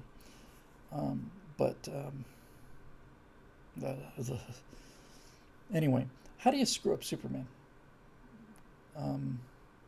Well, behold. But the first Superman with Chris Reeves was good. Second one was okay. Obviously, the other two were just appalling. But that first one, by its own, just standing there, the thing that Chris Reeve captured that I haven't seen since then was the fundamental goodness of the guy. Not even goodness, really. Friendliness, maybe, is the term I'm looking for. His Superman was smiling a lot, you know? He's just smiling. Why wouldn't you smile? You know, you're doing good deeds. And I just, and parenthetically, in the same way that if you immediately come in and hit the highest note you can hit and stay there, you got nowhere to go. The having Chris Reeves smiling made it much, much, much more powerful when he stopped smiling. So there you go. Harry Lonely again. Hey, Bill, what do you think was the reason that the Soviets? What do you think was the reason that the Soviets just going to keep calling Russia that until we see some evidence to the contrary? We're never able to come up with a more effective defense to counter the Stinger missile system. They first faced that weapon system in Afghanistan in 1986, and they've had 36 years to develop more advanced anti-missile defenses for their aircraft. So what do you think is the reason for the lack of development, other than the obviously very Russian problems of widespread corruption and awful maintenance? I think the reason that the Stinger is doing to the Russian Air Force what it is doing is because the Russian Air Force has not been willing or able to spend money on precision weapons. And since you cannot, if you are, virtually all of their sorties now, and most of them have been using just dumb bombs, iron bombs. And what that means is they're taking their high quality assets, the Su-34, is it the Su-34? And they're taking their best jets, and they have to fly them in very low because you can't hit anything with a dumb bomb from 10,000 feet. You can't hit anything. You just can't. So the reason that they're taking the losses that they're taking is they have to come in so low to have any chance of hitting what they're trying to hit, and that puts them inside the Stinger envelope, and that's just stupid. You know, if we were to do that, I'd said that the Stinger, you know, means that it's maybe the end of the Air Force. That was a bit of an overstatement. It may mean the end of close air support, but honestly, for us, okay, if you've got all these man pads down there and they're deadly up to 5,000 feet, we'll fly at 7,000 and we'll just launch our Mavericks and our Hellfires and our you know our laser guided bombs and our GPS guided bombs from you. You can launch them from 50,000 feet if you want to. They're still going to go right exactly where they need to. So the Russians never had a big investment in smart munitions or standoff munitions, and as much as prior to the Ukraine invasion, as much as I had assumed they had changed, not hoped, just assumed, I find that, nope, let's just artillery barrage the city seems to be Russian doctrine still. So they could have invested in precision, but they didn't. It seems to me that it's much more cost effective to have a precision weapon on an obsolete platform than an obsolete weapon on a precision platform, because if you have to get down to 2,000-3,000 feet to deliver that weapon, then it doesn't matter what you're flying, right? It's vulnerable. I'm sure their countermeasures are not quite as good as ours, but everything's dropping flares, you know. So why bring your airplanes down that low? And it just goes to how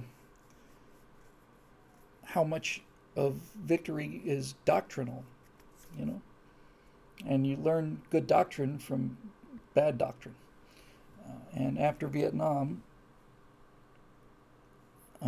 during that horrible low point in the end of the 70s, early 80s, before Reagan really hit the scene, during that decade of despair, a bunch of people realized that American people weren't going to take the kind of casualties that we were taking in Vietnam. It wasn't going to happen again. So they started thinking about how can we blow the hell out of things without having our guys hit. Cody MacArthur Pence says, that's great, Bill, but the question was about helicopters, not fixed-wing aircraft.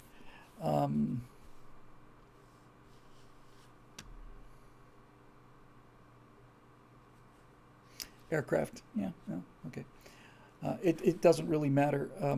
Obviously, helicopters are not high altitude assets, but all of their ground attack aircraft are vulnerable to this argument. Now, as far as the helicopters go,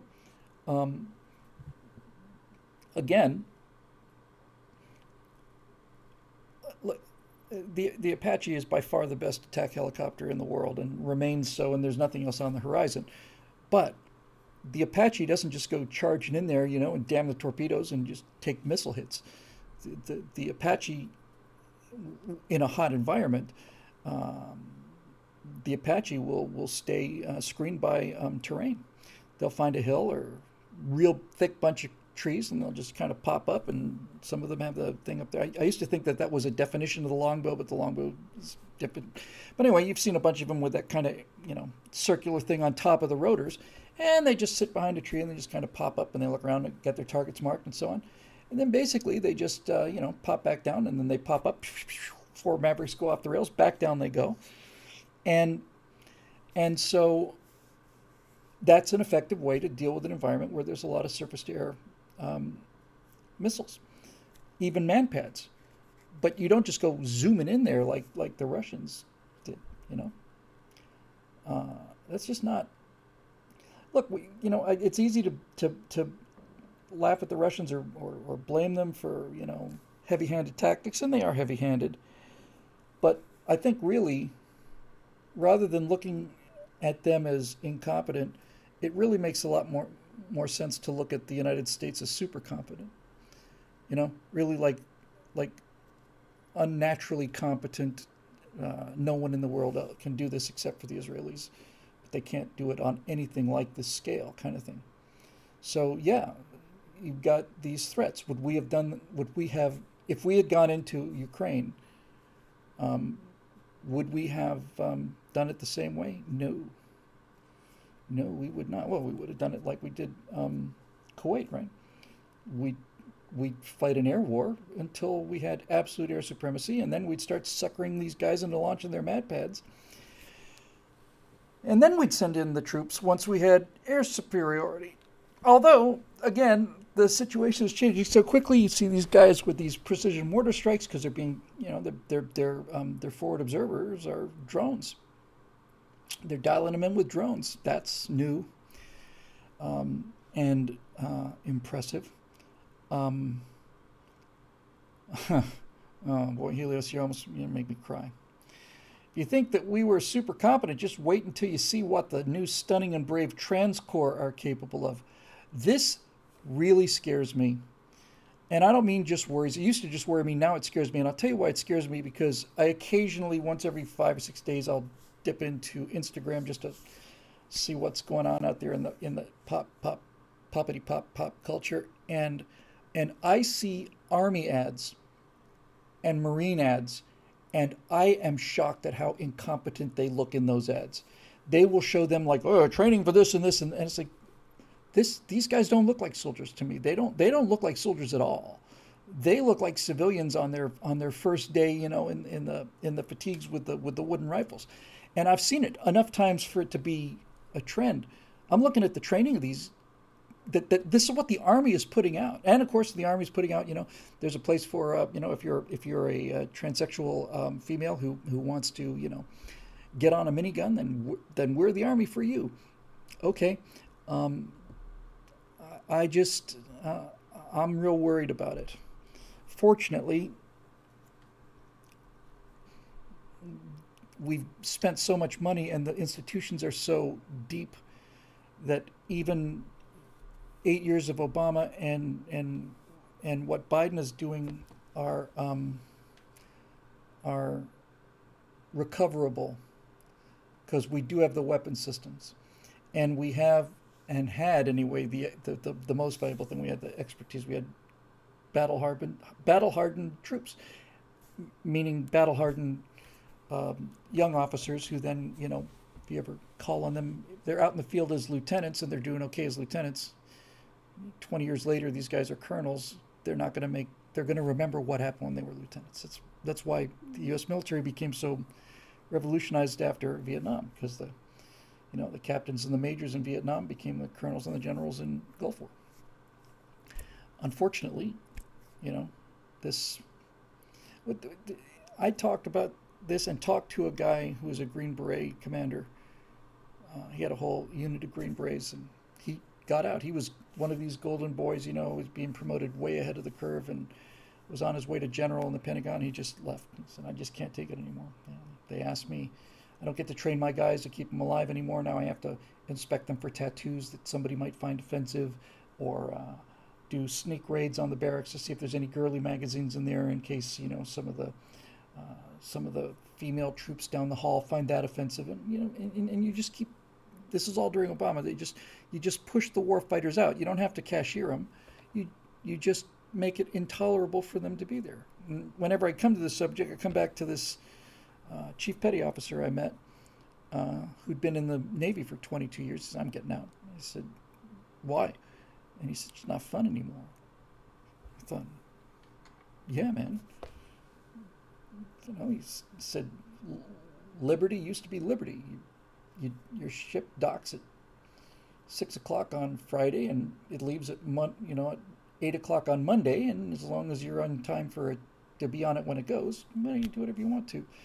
He said, now these, when the Navy's in port, the sailors have to check in with mom, have to call in every, I don't know how often, and there's only approved places that they can stay, and I'm sure there's only approved bars they can go to, and all the rest of the stuff. So, well, why would you sit in a steel container and not see the sun for 6 months? And not just on a submarine. If you're a cook or something in a destroyer, you're not getting a whole lot of sun time. I've been on a destroyer, and so why would you do that if it's not fun?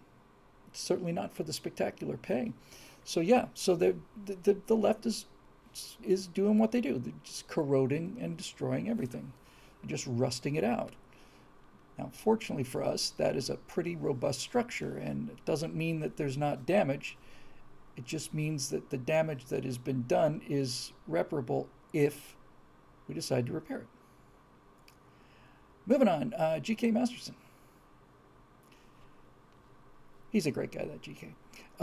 Question from last week. So recently I've been looking into buying some land so that I can do some farmsteading, large veggie and herb gardens, some corn and wheat, a pond for fishing, a place for chickens. It sounds idyllic. Our Virtue Signal today, one of those shows we did on Zoe's show, was on the vegetarians, and I'm going to call it the morality of meat. Once I finally get settled in and set up, I'm going to look into setting up a trading co-op with others so that I can trade things like produce or medicinal herbs, think cough syrup from hyssop and sage, and get things I want, but I'm not going to fool with handling myself, parentheses, beef. I'm planning to check the law and make certain that everything is done beneath the taxable threshold, and that's what happens when you start making people who pay taxes into chumps. And we'll have the storage areas rigged to collapse in case some bureaucratic decides I need to be forced to engage in gunpoint charity with my hobbies. The garden's fields may also be rigged to burn in case of the same. I am with you, Ms. Masterson. If these swine are determined to steal it from you, then no, they don't get it. You're not going to get it.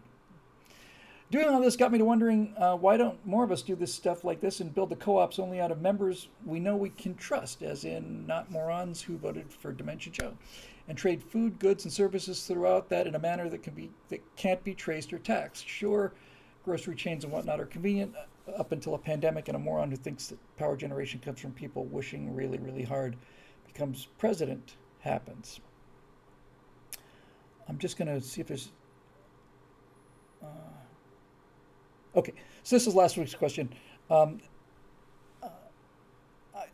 We should all be doing this now, and I'm telling you, I have a very sick feeling in my stomach that I am going to find myself one day soon sitting there in the car going, I knew all this stuff was coming, I didn't do anything about it. I knew it was coming, but I didn't want to because I was too lazy. This essentially is the essence of what the Common Sense Resistance was about. That was, 2015, something like that? This idea that we should form our own networks and just shake hands and get to know each other. Now so that when everybody wants to be our friends, uh, you know, we can not know who to lock out, but we know who to trust.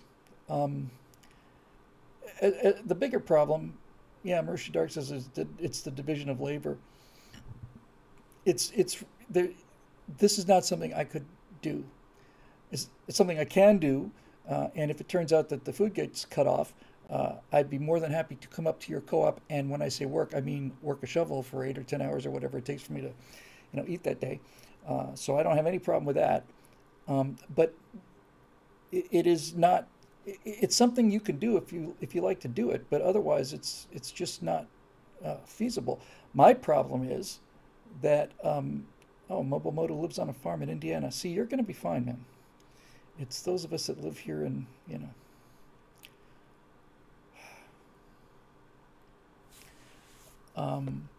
So it's a grand idea, and I think we should be doing it. And I have a strong wish to kind of get not just out of a big city. I'd like to get into a much smaller community, but it's not my decision alone anymore. So she says she's in Mississippi. You think that the weather would kill you. You might have been right, but I was raised in Florida, so nothing can hurt me now, weather-wise. So yeah, I think it's a grand idea, and I suspect not just a great idea, it might be a life-saving idea. I just, I don't know. So yeah, it's a lot of stuff to factor there, but I mean, even if I wanted to, I'm renting my house. I can't plant anything in the backyard, and so I'd have to, and it's desert too around here, so hopefully that helps a little bit. Question this week. I'm not sure if you're up to the whole thing with Blizzard and the sexual harassment case. It's long involved, and I don't feel like dealing with copium addicts. So too long didn't read is that Blizzard had a bad programmer, sorry. A bad programmer culture where some guys thought they could do whatever they wanted to whoever they wanted, and management protected them. This continued even after Bobby Kotick bought the company. Eventually, California started investigating and found evidence of all kinds of bad things that had been hidden by the leadership, and so the leadership decided to sell the company to Microsoft so they could get out with their money and everyone else could get screwed over, because Bobby will just die if he can't have a new mega yacht every year. As a libertarian, I was actually happy with the market tanking their stock and all the bad news came out. And I was a little bit angry when they could sidestep that market correction of atrocious behavior by selling the company. So why do we allow people with a lot of money and connections to get away with the behavior that would have rest of us plebes in jail for sexual assault or for being accomplices to it? Why is he allowed to walk away with millions of dollars and allowed to hide the identities of the guys he protected who were sexually harassing and taking photos of women's private areas without their knowledge and then sharing those photos at a company Christmas party? I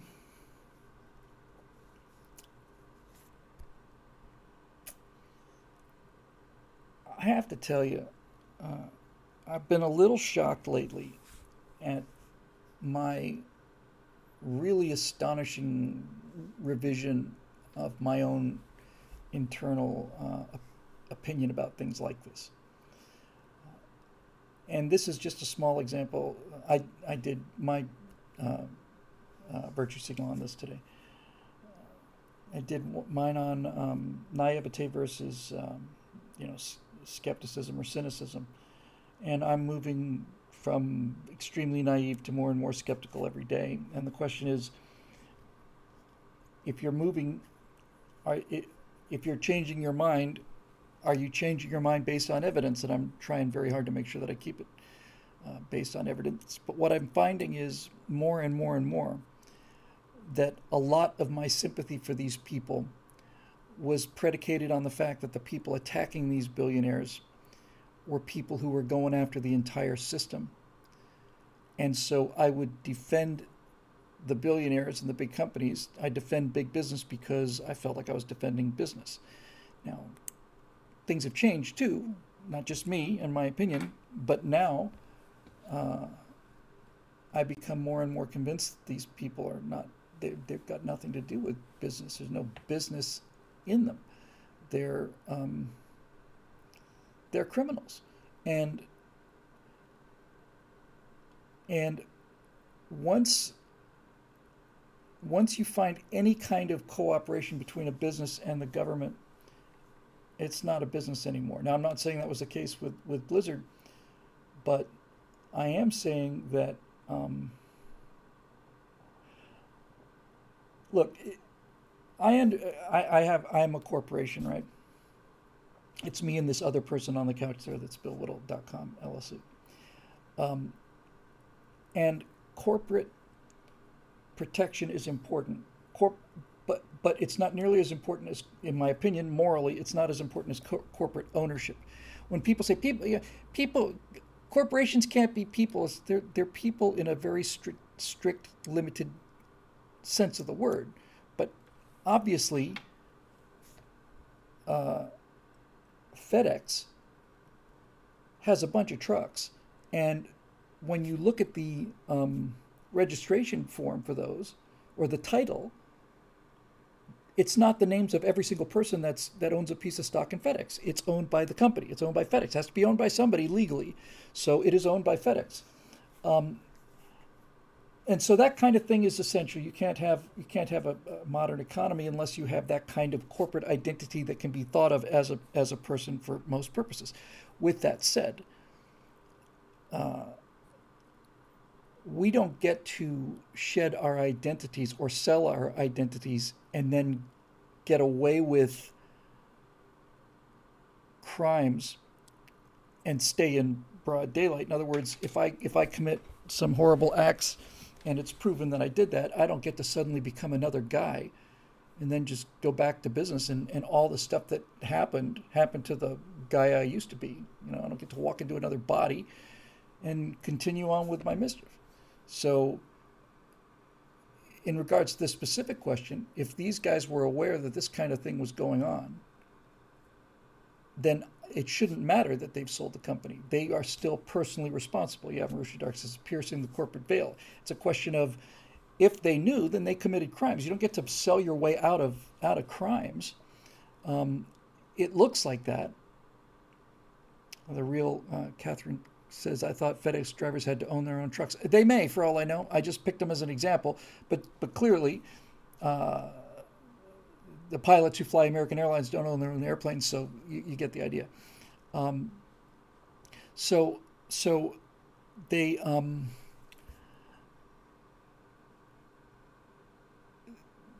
This in a strange sort of way, this reminds me of this insane, absurd, ridiculous, pathetic, and sad. A couple days ago, they signed this anti-lynching legislation, and Kamala Harris is saying, all these people were killed, and in the last 100 years, we still have not, the federal government has not made lynching a crime. Well, first of all, we tried to, but it was blocked by Democrats.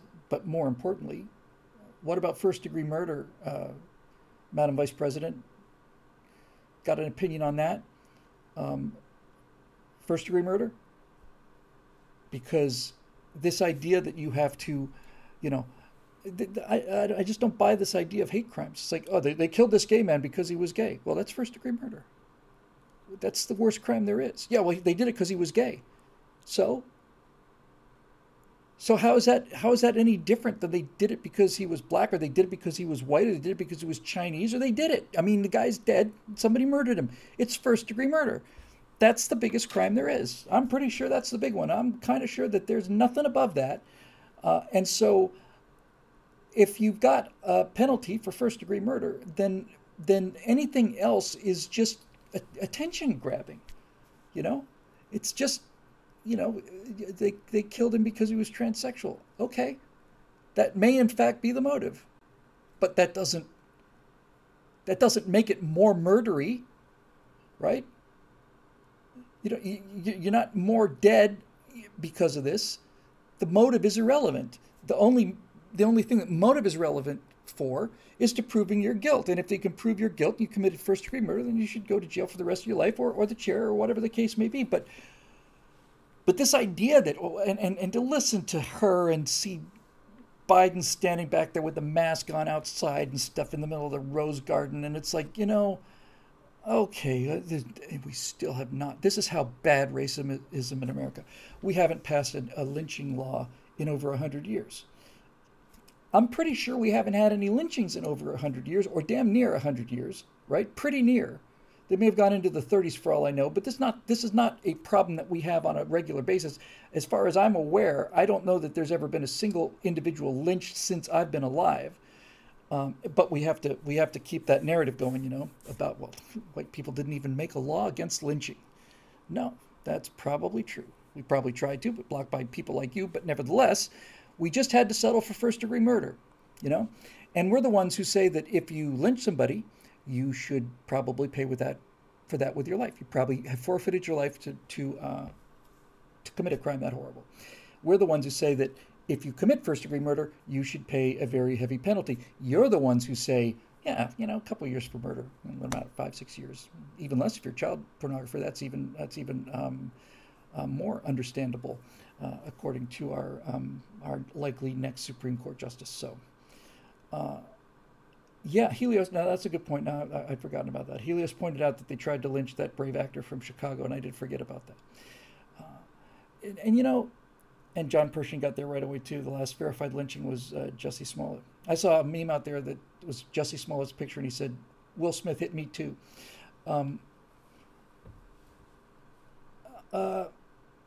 So, I actually got into. Well, I'm not going to mention who I got into an argument with about this, but I maintain that the large number of faked race crimes and false accusations is concrete, solid proof that these things don't occur, because in this climate, if these things actually did occur, I guarantee you we would be hearing about every single one of them. And since we don't, and since all we ever hear about is, somebody painted the N-word on the wall of a college, turns out it was a black student who was, trying to make a point. Or again and again and again and again and again and again and again and again and again. We have run injustice so far out of town in this country that now we have to manufacture artificial injustice, and because natural supplies of injustice have run dry.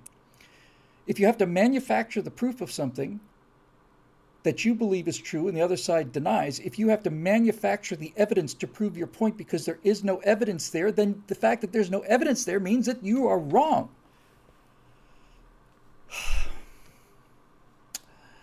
Bill, last week Jeremy Boring of Jeremy Boring's fame was on Tim Pool's live stream and mentioned you. Gave you credit for helping him formulate the idea of building a new Hollywood and creating culture. Here's a video. I couldn't get the link to work with a timestamp. Clip starts at 16:45. Thank you. That was nice of him. We had a chance to exchange pleasantries at the beginning of the show. We talked about that. Had a phone call today with the guy who's developing his future projects over at Daily Wire, and got started with that. And I'm looking forward to hearing what he has to say. But, I mean, the guy just doesn't stop. I mean, I remember we had the first Stratosphere Lounge shows before we moved into the studio 2014. You go back to the earlier Stratosphere Lounge shows.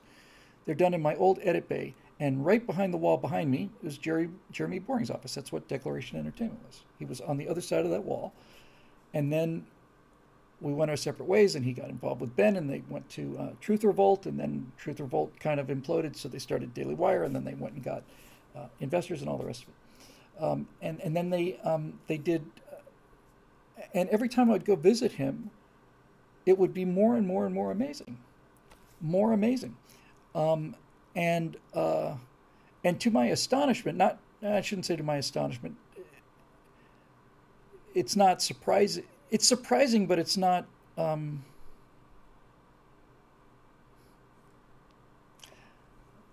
me just rephrase this whole thing. Jeremy is such a great businessman, and now he's becoming a movie star. And I did not expect that to happen, but he's very good at it. He's very, very, very good at it. That Jeremy's Razors commercial, he's fantastic in. And that commercial had been on the air for 4 days when he came out here to visit. Came in Friday night, I want to say. I talked to him Saturday night and Sunday. And he got picked up by the Uber guy, and the Uber guy said, "You're the guy from Jeremy's Razors." That had been 3 days into this thing. So there's no I don't have any words for what he's done there. When they were still in the old building here in LA, the first building that we were in together, I went over there and they had taken the whole floor and they had a studio in there that had all of these brand new electronic cameras. They're all, panning them and digital, all this other stuff. This is amazing. Then they ended up outgrowing the whole building and moved a couple blocks down on Ventura Boulevard. And then the building was amazing. And that's where I did the Apollo 11 series, and that's where I did the Cold War series. And that's where I did America's Forgotten Heroes. And 2 days after I finished recording that, they moved to Nashville. They moved to Nashville because there were naked people, naked women in the door when they'd come in the morning. They'd come to work in the morning. There'd be some topless, homeless person screaming at them at the top of the lungs and assaulting them. And Jeremy had some homeless people in his pool. And so, since this was happening to virtually everybody here, they just said, that's enough of that. Whoa. Ms. Masterson sent a link that says, Activision Blizzard sued for wrongful death of female employee. Did it come to wrongful death? I don't think you should be sued for wrongful death. I think wrongful death is a criminal charge, right? I'm just going to click on this just real fast. It's, actually I'm not. It's like, oh my God, I got to get out of here. I thought I had a 8 o'clock card out and so on. See how many other here. Oh God, okay.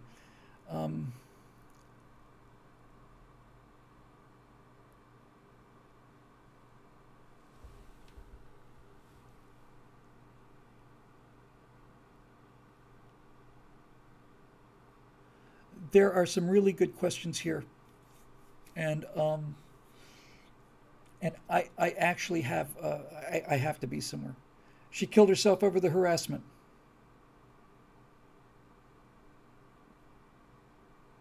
Okay.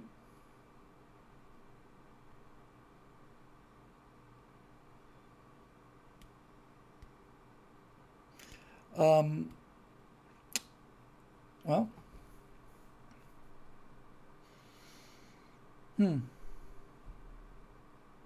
Helios wrote that, you should have just left the company. There's an argument to be made there, but I mean, if I'm in a situation that's as unpleasant that I'm going to commit suicide, I think I'd probably get out of there before I committed suicide. But in any event, one thing I have learned is that these things are never as simple as they look, ever, ever, ever, ever, ever. But in any event, if it turned out that the environment was so genuinely, I'm not going to use that word, the T word, because it's just overused. But if things were so offensive there, and stuff, then first thing I would do is get out of there. I'd get out of the building. I'd get in my car and I'd drive find a lawyer. G.K. Masterson says that the company then wiped all of the devices instead of turning them over to the police. Which reminds me, and I've got to go because I have to be home. And I don't know what I'll do about these questions. Maybe I'll start with them first next week. But it just bears repeating because it's one of the most important things I ever heard. During the email thing, the Hillary email thing, Trey Gowdy, as a representative, was saying that as a prosecutor, he would rather have proof of cover-up than a confession. I thought, wouldn't a confession be that? He said, no, proof of cover-up is the queen of evidence. He said, if you confess to something, you can then make the argument that you didn't know what you were doing was wrong. But if I can prove that you did something to cover up, then not only can I prove that you did it, I can also prove that you knew it was wrong. And I thought, that's brilliant. Okay, so I'm going to run, and I will. I'm just going to try and get to these again. And And if I didn't have to be out of here, I would get them all tonight, I think. Trey Gowdy for Attorney General. Amen. Amen. He just gives me hope. You know, just gives me hope. All right, I'm sorry to have to run like this, but I do have to go home. We'll see you next Thursday. The show's made possible by the members at BillWhittle.com who keep everything going and keep the show coming. And some good suggestions about right angle and stuff in there as well. So let me bug out and get this thing uploaded, and then hopefully we can get through them all next week. So until then, thanks very much for joining us, and we'll see you next time right here on Le Stratosphere Lounge.